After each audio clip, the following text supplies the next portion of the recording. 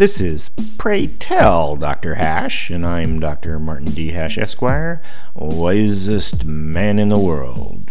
'Cause the competition just ain't that tough. And these are things I wish someone had told me.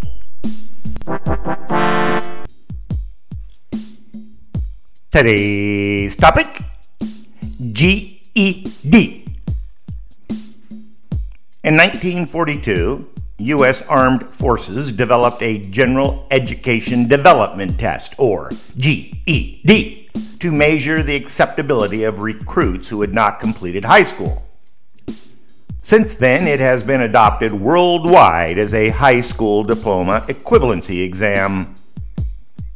A candidate must be 17 years of age and a resident of the state. It consists of 4 parts that can be passed separately: language arts, mathematics, science, and social studies. For each part, the score varies from 100 to 200, with 200 meaning the student is in the top 1% of high school seniors.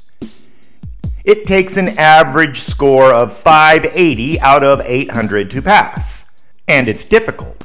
In fact, every year actual graduates are sample tested, of which 30% fail. The GED was last updated in 2014. The idea of the GED foreshadows self-paced online learning, especially since it also shows the weakness of a traditional classroom-taught diploma. A large number who graduated simply haven't achieved a minimum level of knowledge.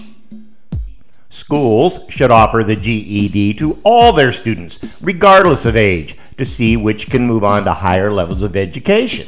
And a GED equivalent should be created for some degrees, similar to testing for certification.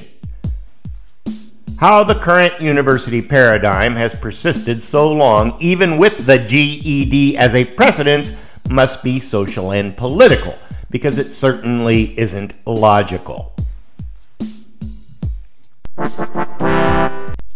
For more, see my website at martinhash.com.